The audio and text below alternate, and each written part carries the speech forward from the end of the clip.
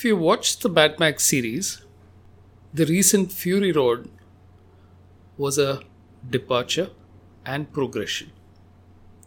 In so many ways, it defined the new action genre of films. It also went in another direction.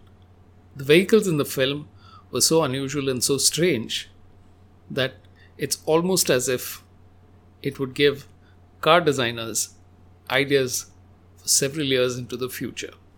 And that's the first post in today's episode. Mad Max Fury Road, the template for future car design. Remember the vehicles that were dreamed up for the film? Well, the platform is ready. With electric cars, the engine disappears. So does the steering system and a lot more. So the car can be imagined from the battery flatbed and four wheels, all with independent motors driving them. As Fast Company recently wrote, car design has become a skateboard on top of which you build anything. You literally have a rectangle with four wheels as the canvas. That's just one step away from imagining a car which is 3D printed in any shape imaginable. It would still have to pass safety and automobile regulations, of course. But if they were self-driving cars, they could be as distinctive as you please. The assembly line may lead to mass customization. So car companies give you a range of aerodynamic designs for you to choose from, and you decide which one you like. Plus, accessorize it according to your lifestyle. These platforms can be remotely controlled, so last mile delivery gets easier. It'll take a few years for sure, but RE has got a head start. This could become the microprocessor of car design. And Fury Road imagined this. The second post. The fairy tale about the elves and the shoemaker was about hard work and how it does pay off. But what happens in the era of mass customization? Second post in this episode. The magic shoemakers are here. You remember the elves and the shoemaker fairy tale? About a poor shoemaker who was down to a single piece of leather from which he could make one pair of shoes.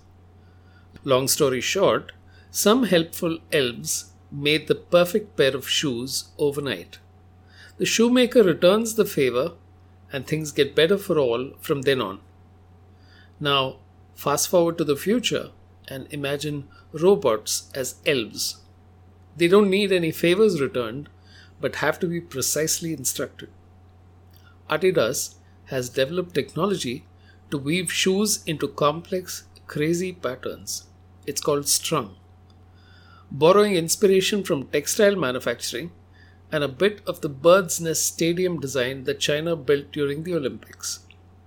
Tightly packed fibers crisscross the entire upper of the shoes to move in perfect sync with the runner's movements, like they're molded onto the feet. The patterns on the threads can be modified according to requirements and what athletes in a sport expect to accomplish. The shoes look magically woven because they are. Threads move not just horizontally or vertically, but in the directions designers have imagined. Not arriving until the end of 2021 though, so you'll have to hold your horses for them. The final post in today's episode. Does going from paid product to a free tier make sense? Vidyard hosts videos for enterprise customers. Not everyone is happy to be on YouTube. Enterprises want to provide layered access to videos they create. Product pitches, email marketing integration, they need to know what works and track it at every stage. When creating communication for customers, it helps to know exactly when they lost interest or when they're moving to the next stage of purchase. Vidyard's customer base included 6,000 to 7,000 companies in MarTech, that is technology-led marketing. Now there are over 50,000 MarTech companies. Vidyard decided basic features would have to be provided for free to keep customers coming in. Then they could always be upsold with more features and data benefits into the next paid layer. Wouldn't that put them in competition with YouTube? Not really, because this customer segment looks for a combination of security, speed, and flexibility, plus lots of actionable data. YouTube is not an option as far as they are concerned, not the right environment for some brands.